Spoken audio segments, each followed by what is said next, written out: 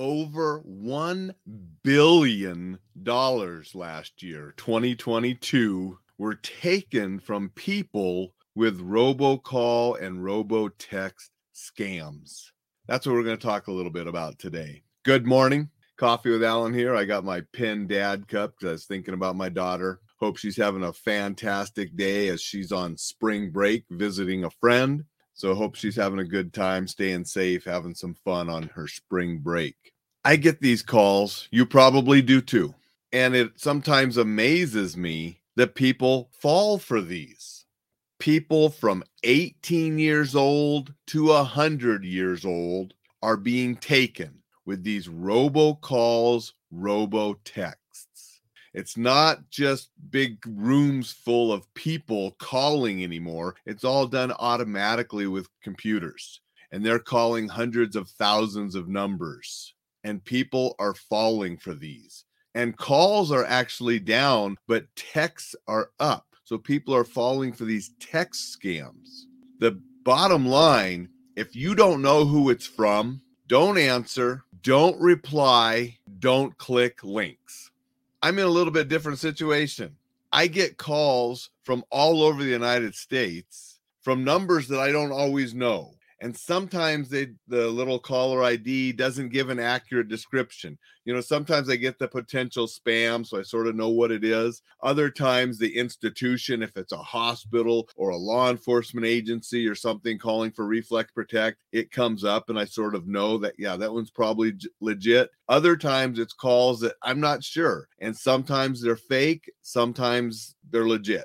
And now with the technology that they can change numbers on you. And so it looks like a Montana number and then it's not.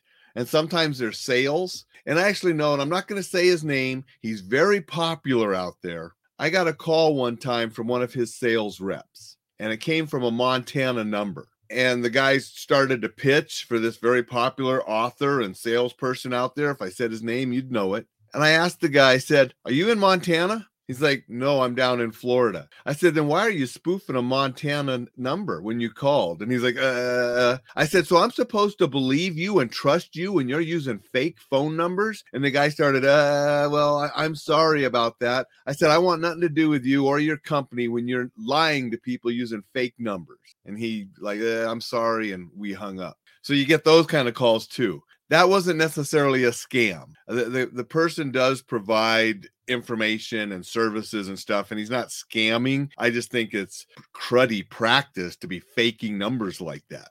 Use your real number. Own up who you are if you're going to be completely honest with people. But the scammers out there, they're using numbers. They're calling and texting, wanting you to click on links. And it's either something about your taxes or your bank. You know, I got one email too. Email's a big one. Got one yesterday from American Express, but you look at the email and it's not American Express, even though they're using American Express logos in the email, and they give you a link to sign in to check on the delinquent or the fraudulent charges on your card. And you click that link and you enter your information, and you've just given them your login information to get into your American Express account. And they send these out with all these different kind of things because they know good chance the person has an American Express or a Visa or a MasterCard or was expecting a package. All these different things that they just blindly send out to people because they know on average people have credit cards, people have bank accounts with that bank, people are expecting a package. And so those kind of things go out there.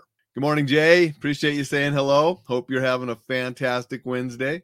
But just the robocalls and robotext messages in 2022 cost people over $1 billion.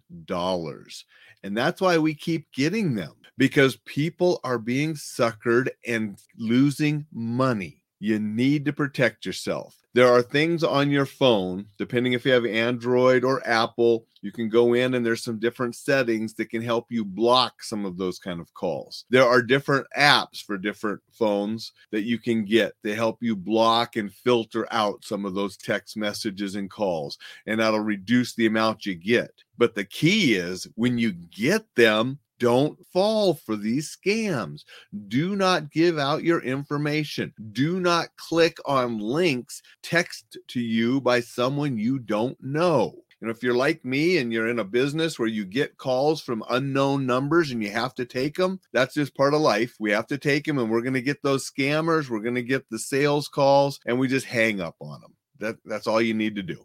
If you don't have to answer calls from people you don't know, do the filters, do the blocking. And again, never click on a link or go provide information to someone you don't know. Even if you bank with that bank or you have that credit card or you really are expecting a package, they're not going to send you those kind of links and such to sign in and give your personal information. So when in doubt, don't do anything. And if you think something might be wrong with your package or your bank account or your credit card, call the real number on your statements or on the back of your card and talk with somebody from that organization to determine if anything's actually wrong. Another source is AARP. They have a whole bunch of fraud resources, not just for elderly people. Anybody can go on their website and get some information on how to avoid fraud and what to do if you've been taken. So that's one resource out there that has a lot of information helping people avoid fraud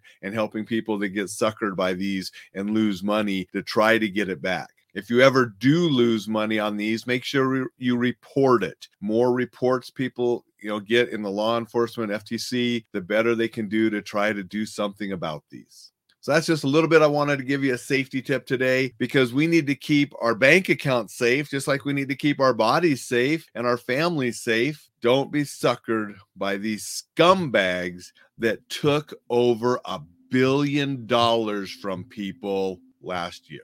Everybody have a fantastic day. We'll catch you tomorrow.